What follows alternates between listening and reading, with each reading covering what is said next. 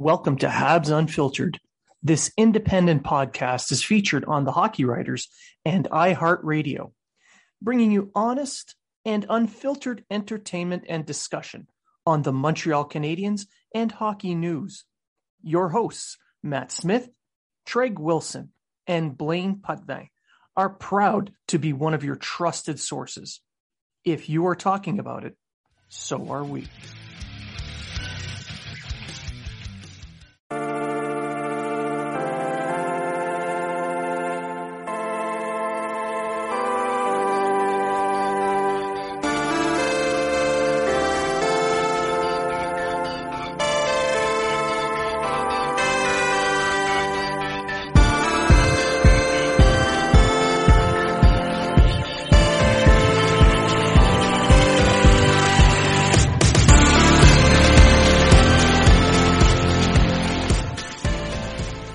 Welcome to Habs Unfiltered. This premier independent fan experience podcast is featured on the Hockey Writers and brings you honest and in-depth Montreal Canadiens discussion and entertainment. Your hosts, Matt Smith, Treg Wilson, and Blaine Putvin, are proud to be one of your trusted sources for Habs and hockey news. If you are talking about it, so are we.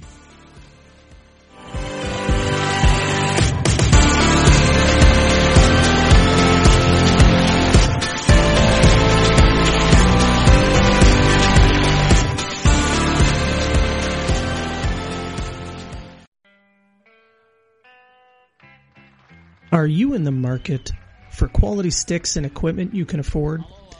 There is a no-frills, no-nonsense company that wants to provide that to you. No Name Hockey. No Name Hockey is a small Canadian company started by former pro player Jason Goulet. When he retired, he searched for sticks that felt like when he was a pro, but could never find the right one or one that was reasonably priced. So he decided to start No Name Hockey. Now No Name offers high-quality, customized sticks at a fair price. They won't try to wow you with a fancy name. They will focus on providing you a pro stock quality stick that you can afford. The cost of sticks has gone through the roof due to sponsorships and licensing fees. No Name Hockey makes sticks for the no-names and players currently making a name. And welcome to Habs Unfiltered. I am joined now by our guest, Grant McCagg, former NHL scout and owner of Recruits.ca. Welcome to the show. Hello. I'm really happy to have you here after everything that's happened with the Canadiens actually pulling off an upset win and changing where they're drafting. I know a lot of fans are going to be starting to scramble to find some information on new draft picks that they fall in love with. But we'll begin with the Pittsburgh Canadiens series. But before we do that, I got a quick question that I think is going to just trigger a bunch of people. If Pittsburgh actually wins the draft lottery that's going to be held on Monday night, will Habs social media implode? I think social media in general will implode. Philadelphia media will implode. Oh, Pennsylvania media. Any teams that are in their division, but it seems like Montreal that's extra. It seems to bug us an extra amount because Lafreniere is an extra in that club, right? So not being able to get him and the Penguins. Last time there was a lottery where one of the bottom teams didn't get the pick. It was Pittsburgh and it was Sid the Kid from the Quebec League, and now it'll be deja vu all over again. So yeah, there'll be a lot of whining going on. There already is, and they haven't even got the pick.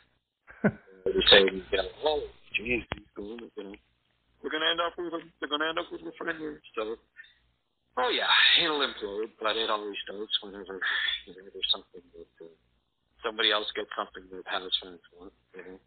But I mean, I think you can tell by the tweets that I put out the last few days that like let's not anoint Pittsburgh to be the Stanley Cup champs for the next decade if they get Lafreniere. They've got like nothing in the cupboard. Their team's getting old fast, and I can see them hitting like just like Detroit when they held on to their vets and they finally they all got old and they all retired and there was nothing to replace them. Well, Pittsburgh's in a very similar situation with their team. Malcolm and Crosby and Letang are getting any better. They're only going to regress as time goes on here. And they have, I listed their prospects compared to the Habs the other day, and they might have 3 legitimate prospects in the system right now. They had a few others, but they've been trading away first round picks and also guys that they selected like Kieran Addison was like a really good defense prospect, and they traded him. So even with Lafreniere, I don't see Pittsburgh being they're going to have to do a lot more work if they end up with Lafreniere to be a contender in 5 years' time. I think. Well, kind of building on what you were saying, you mentioned that Pittsburgh is in a win-now mode, so they made all these deadline deals, bringing in all kinds of new blood to give themselves a real shot at a playoff run, and then they run into the 24th place Canadiens, who just dominated the last couple of games and actually won a series. So, what are your thoughts on that series itself? Yeah, I agree. The last 2 games, which pretty much dominated the play, and I think younger legs, a lot of enthusiasm, adrenaline. As they gain confidence as the series went along, you just see them get more and more confidence. And by the end of that last game, I think they played an almost perfect game. Defensively, at least, it was just textbook. Like they could have beat pretty any team in the league the way they played that last game. Any given night, it was very encouraging, and I think they're buying into what the coaches have been telling them. They made the proper adjustments there that I've asking for a while. Where dropped the no down off the top line, and it seemed to work wonders. The Canadiens' defense was solid. Like the top 2 pairs were excellent throughout the series, and they just wore down the Penguins, and the kids played great, and I think that the rest of the team just fed off that, and it was nice to see. Now, you mentioned the kids, and you kind of touched on the player usage. What were the exact changes that you were talking about this quite a long time in the first 2-3 games? So what exactly were those changes that you were talking about? Well, yeah, I wrote an article after the second game, that I thought that Kotkaniemi needed to play with offensive players. Like he's the only guy that scored 2 goals in the first 2 games, and he's obviously reached another level in his game since he was last playing with the Habs. I guess he worked on his lower body there in the time off, and got his speed back. It gave some strength for the lower body that he wasn't able to do last summer because of knee surgery. I mean, you could just tell from the first shift in that exhibition game that, okay, he's there was a night and day difference in his pace to his game, and I wanted him playing with Drew and Domi, but then Evans got hurt and there wasn't really another fourth line centerman that could, so they kept Domi in the first slot, and that's fine, but the thing that I thought was most important was getting Danault out of that first center slot. I just don't. I've been saying it for years that they're not a contender until Danault was their third line center. I think that's what they got him for in the first place. replace Eller to be that shutdown third line center. Once they had the top two centermen, and obviously when they're 18 years old, they're going to use Kotkaniemi and Suzuki.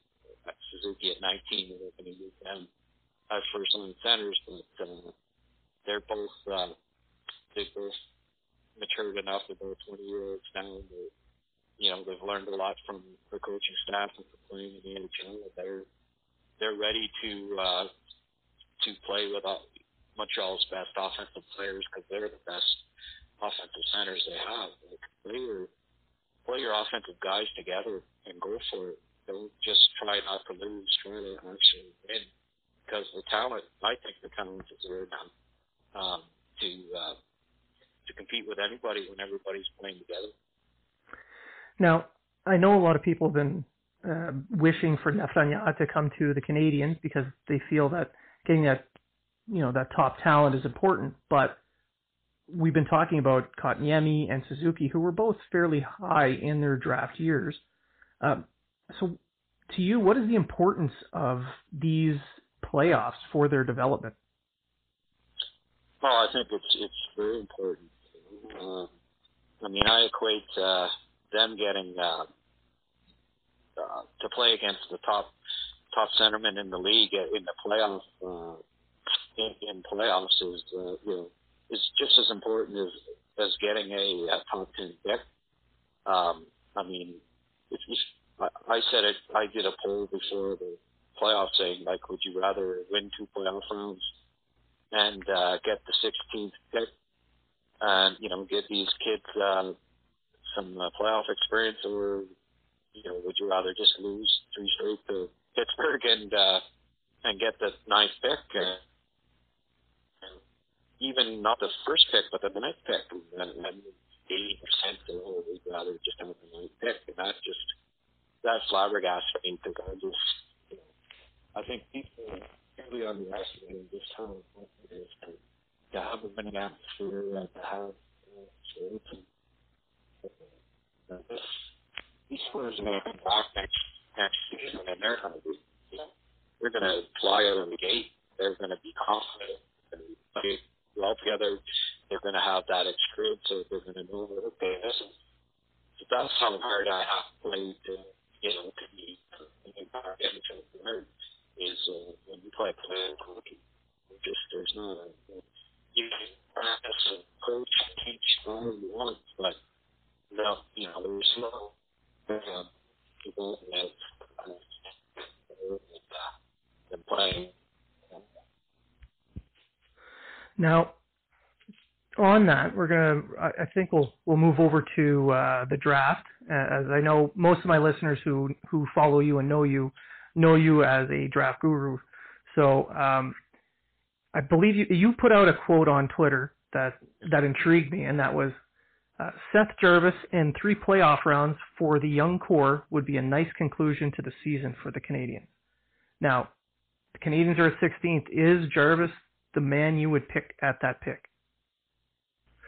If he was there, yeah. I have him top 12 in my rankings, so I don't necessarily expect him to be there, but because of he's under 5'10", and that seems to drop the guys.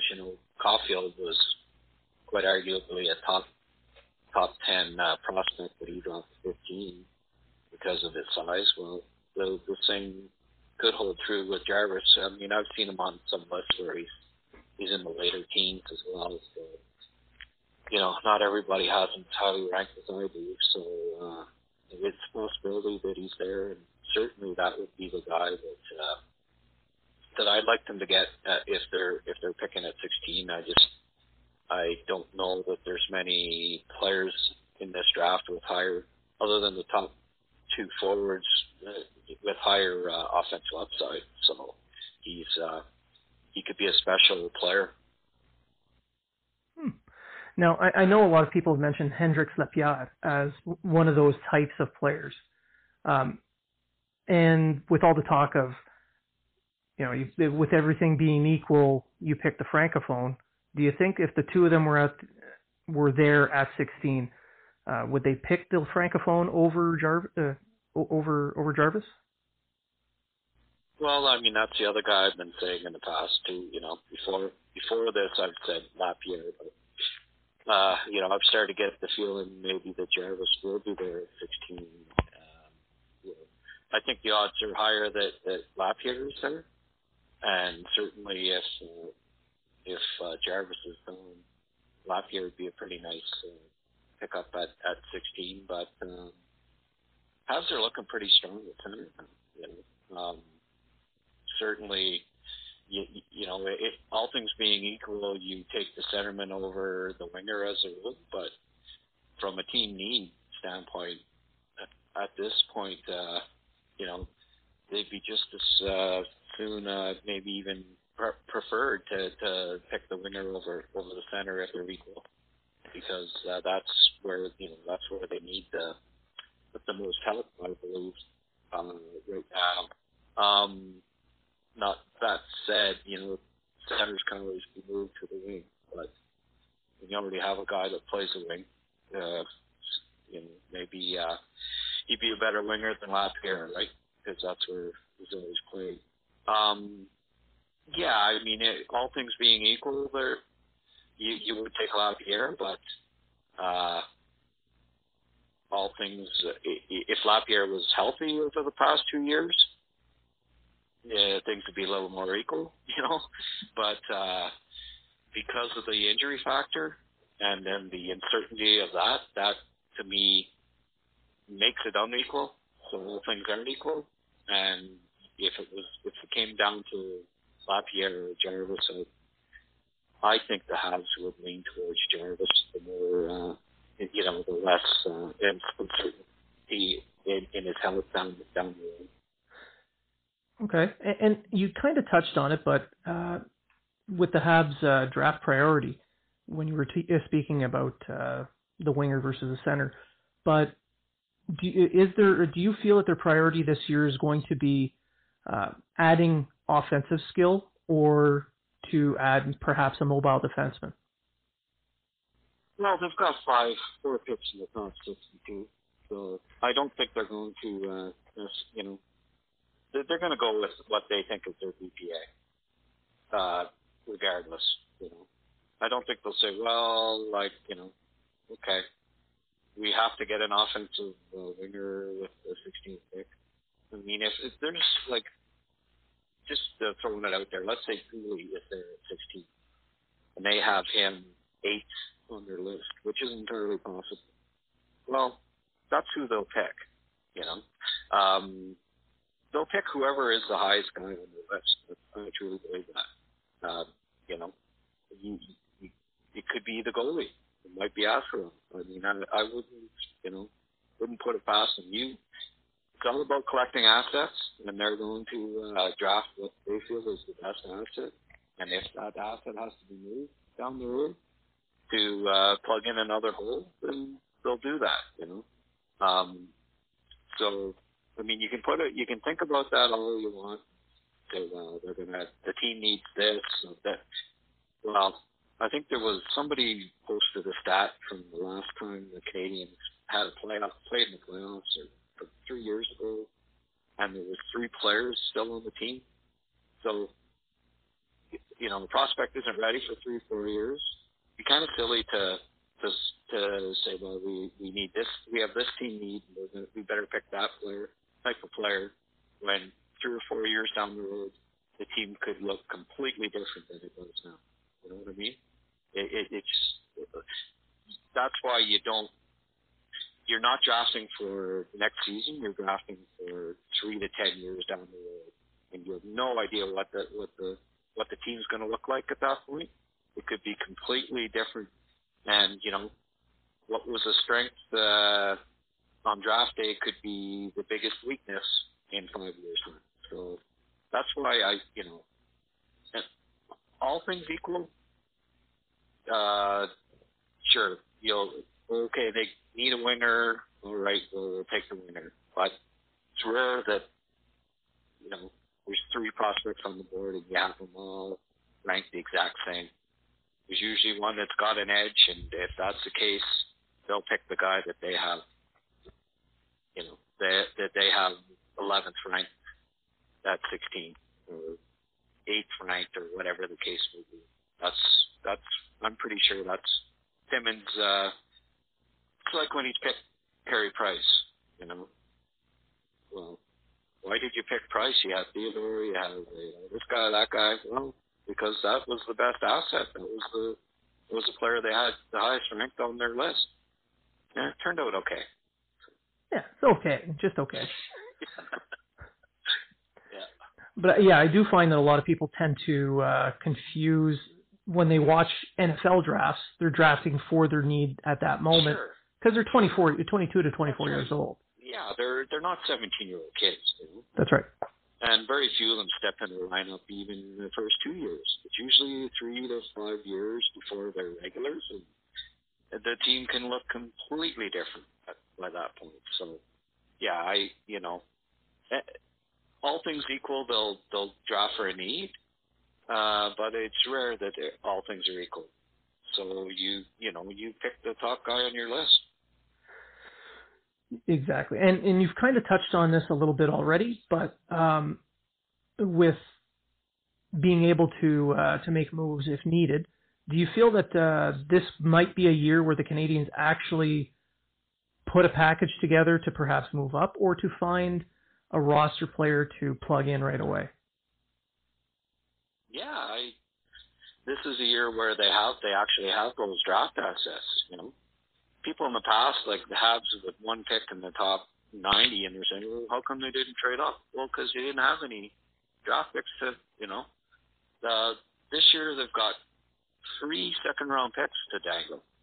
So what I think is most likely, because teams don't normally move down in the top 15, they're getting a player they really like. And to talk them into moving down, it's less likely.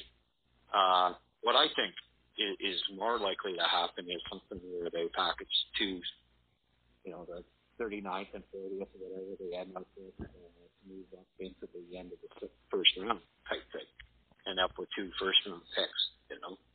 That's probably the more likely scenario, but you never know. Maybe somebody that they love drops to 12 or something like that, and they say, well, look, we'll give you the 16th and the 39th pick for the 12th. But, the odd time you can talk a team into something like that, especially if they think, well, the guy we really like is probably going to be there at 16. But it has to be a perfect storm for that to happen. Teams are rarely convinced, talked into moving down from a top 15 pick, because they're invariably getting somebody that's in their top 8 or 9, and that they think it was going to really help their team, perhaps even within a year. So it's tough to make that trade. But certainly, when you see a lot more deals where teams move it from 20 to 22 to 38 or 28 to 38, stuff like that. So because they have those so many picks in this year's draft, I think I think they're going to make a couple of trades to move up. Perhaps even do the old trade a pick or 2 for picks the following year, because I don't see them keeping on with 14 picks. You're never going to be able to find them all, so it doesn't really make sense to do that.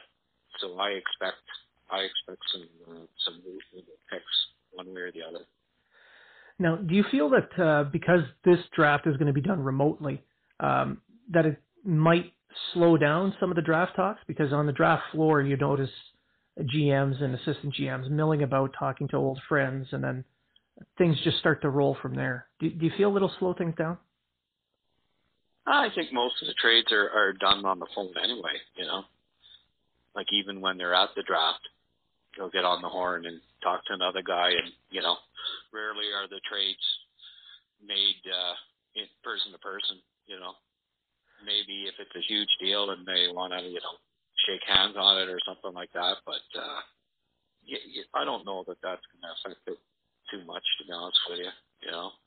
I think there'll be plenty of deals, and whether there's as many or not, maybe that's a good point. Perhaps there's a couple that are, that slip through the cracks because the whole, the whole gang isn't right there to talk about it, discuss whether they should make the trade or not. Too, Trevor won't be sitting. Well, actually, he might be. I'm not exactly sure how they're going to do it that way. I guess maybe the staff will be together. I'm not really sure. I haven't put a lot of thought into that. So that's a good question. Huh. I guess maybe, the top 5 or 6 guys will probably be in a room together, but I don't know. I'm not sure how.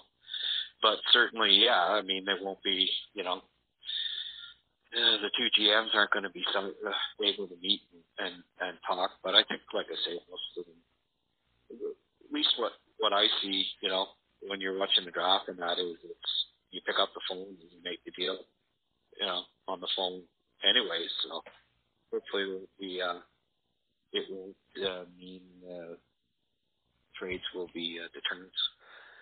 Okay, and you kind of mentioned a little bit earlier on about sliding players, and you mentioned Caulfield last year being a player that slid out of the top 10. Who do you see as a possible slider this season? Generous.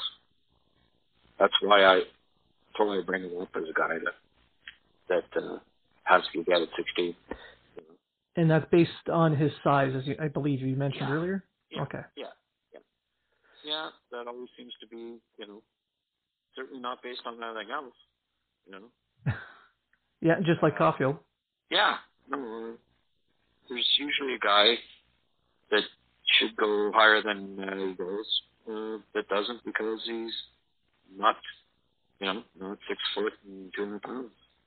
And that for me is, in this draft would be Jarvis, but I mean, there's also Lapierre that could slide. He might slide in the 20s, Maybe that's a guy that, if that happens at the Habs, so let's try to package a deal where we get Jarvis and Lapierre. And that'd be nice to leave the draft with those 2 guys. Yeah, and do you have a comparable, a playing style comparable for Jarvis for my listeners who haven't read your draft guide yet? Ooh, I've never thought about that. You kind of put me on the spot. Oh. I'm not a big, unless it jumps out at you. I don't really like to do that. Okay. Make comparables because then, every player is different. There's very few that, he's the next this or that. I mean, everyone's got, everyone's an individual, and they have different, whether it's size or skating or character or whatever, what have you. There's no 2 that have the exact same rating for every category. So, I don't, off the top of my head, I can't name anybody. I've never thought about it. So I'd have to get back to you on that. Oh, that's fair. That's perfectly fair. Okay. Now, I've been reading your draft list for a few years, and you always have this one player that you put a little higher than other draft lists would. Kotkaniemi is a perfect example of that. Is there one player this year that you have listed higher than most, and why? Yeah, that'd be Jake Sanderson. He's the guy that the last 2 months, just like it seems like every year, I say, he's a top 5 guy, and I get told that I'm an idiot by wannabe scouts. There's so many of them out there on Twitter, but he's the guy that he could go top 3, and that'll shock all these guys. But just like Kotkaniemi, lots of people didn't think he'd go top 8 even. And what happened, right? He went 3rd overall. So, I think Sanderson might be the 3rd pick. Sands might take him at 3. He's just such a great skater. reminds me in a lot of ways of Heiskanen. I don't know if he'll be that good, but just a lot of comparables to Heiskanen for me. He's such a smooth, natural skater and physical, impossible to beat one-on-one. Offensive game, I think, is only just going to get better and better as he gains more confidence. And I think he's a lock to go top 5, but you see a pile of lists where he's not even top 7. So for me, that's the guy. That's the guy in the top 10 that will go higher than a lot of people expect. Okay. And just to change gears, keep people on their toes, we'll move over to the Canadian Flyers series that's going to be coming up soon. And I know that there's going to be miles and miles of ink printed about just how much of an underdog the Canadians are. But the same thing happened with Pittsburgh. So what do you think is going to be the main storyline with this series? Probably the battle of the goalies. Can the kid match Carey Price in nets? Will the Habs get enough pressure on him and rattle him, get him rattled early? And this is his first NHL playoff action, and we'll see if he can hold up. Like, it's confidence and mental approach are so key for a goal player. I mean, it's like 80% of the game sometimes. And Carey looks like he's locked in. Like I don't think I've seen him play better in the playoffs than he did in that first round series. And he's comfortable and he's in it. I think he's going to be outstanding. I don't see that changing, but the one factor, the X factor, will be Carter Hart. Will he be able to maintain that confidence and play at a level that Carey is playing at? That remains to be seen. And if he can, Philly's going to be tough to beat with that collection, with that depth of scoring. But I think the series could come down to which goalie plays better. Okay. And would you go out on a limb and make a prediction, or are you just going to sit back and enjoy the show? Yeah. My prediction is it's going to go 6 or 7 games. And it'll be tight, and I'm not going to predict which team will win because it'll go either way. I think if Price outplays Hart, they win in 7 or 6, and if it's the other way around, they win in 7 or 6. Well, I hope it's the other way around. Personally, I'd love to watch some more hockey. Yeah, for sure. I think it can only help the young core, Yeah, exactly. As you mentioned in your tweet, there are 3 playoff rounds and some experience for the young kids, and then a mid-round pick is. I believe that'd be priceless for the young centerman. Yes. So, can you give my listeners where they can find you and where they can get your draft guide, because that is a gold mine of information, especially for those who haven't been researching for the 16th pick. Yeah, well, you go on recruits.ca and you can find a link to right there on the homepage, link to the draft guide. And recruits is RECRUTES.ca, and or you can follow me follow me on Twitter, and I'll be putting up links all the time. I'm putting out a second version of the draft guide here, probably in a week's time or so, with a mock draft in there. Wasn't able to do it for the first edition, so I decided to do 2 PDF versions, which you'll be getting a copy of, obviously, and all the subscribers, and then we'll hopefully get some new guys and gals that subscribe. Once I get the second version out, going to have some articles from several writers covering NHL teams, including Ottawa, Colorado, Philadelphia, guys that have written for me in the past. They're all going to put out articles on their team's draft needs, and hope to get a few Avalanche fans and the like also subscribing for the first time and having a look and seeing my draft guide, and hopefully becoming regular buyers of it. Well, let's hope it keeps expanding, and now with there's a 30-second team, you never know, you might corner the Seattle market. Yeah. Get cracking on her. Okay. Sounds good. Always ending on a dad joke is perfect.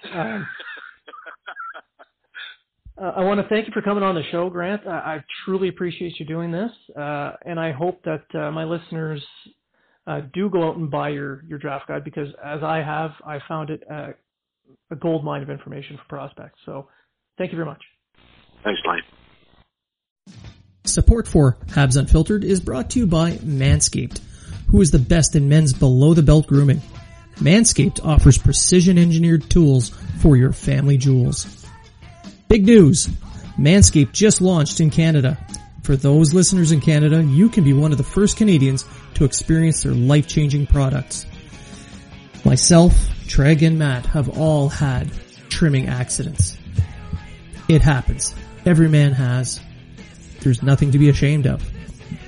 That's why Manscaped has redesigned the electric trimmer. The Manscaped engineering team perfected the greatest ball hair trimmer ever created and have their new and improved Lawnmower 3.0. Their third generation trimmer features a cutting edge ceramic blade to reduce manscaping accidents. When I tell you this is premium, I mean premium. The battery will last up to 90 minutes, so you can take a longer shave. The water-resistant technology allows you to groom in the shower.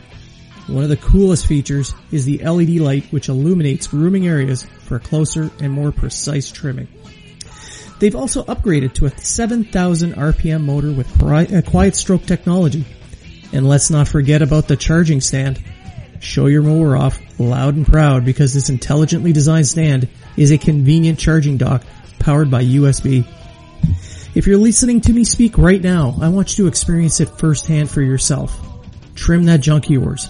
Get 20% off plus free shipping with the code UNFILTERED20 at manscaped.com. Your balls will thank you.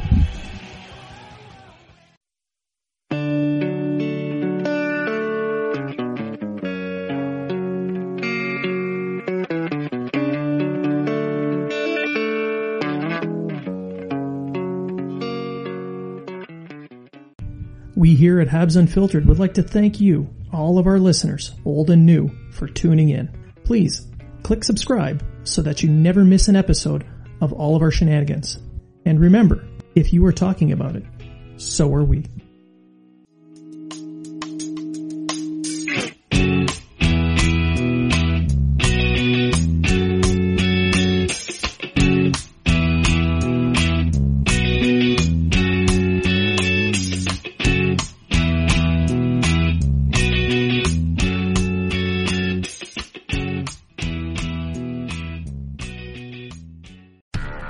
Do, Did, Will, the Story of People podcast is now available on the Crier Media Network. The first 5 episodes are here and feature some incredible guests that fit into one or all 3 of those categories. Ready? Tara Sloan from the San Jose Sharks Undercurrent podcast at NBC Sports. Marianne Iveson from Iveson Voice and the Let's Take This Outside podcast to talk about the world of outdoors as well as voiceover land. Ariana Hunsicker, future Canadian Paralympic swimmer, already winning tons of awards for this country. Scott McGregor from the Hot Wallet podcast to dumb down the world of crypto, Bitcoin, and NFTs so you don't have to. And Jackie Holowati from Climate Pledge Arena in Seattle, Washington, the first net zero carbon certified arena on the planet. Wherever you get your pods, wherever you watch your pods, and on the Crier Media Network. I'm Matt Kundle, host of the Sound Off Podcast, the show about podcast and broadcast. Since 2016, we've been speaking with amazing people who have populated your ears for decades. Legendary broadcasters, research wizards, talent experts, podcasters, voice talent. Almost 400 stories, all for free. Subscribe or follow the Sound Off Podcast on Apple Podcasts, Spotify, Amazon Music, or at soundoffpodcast.com.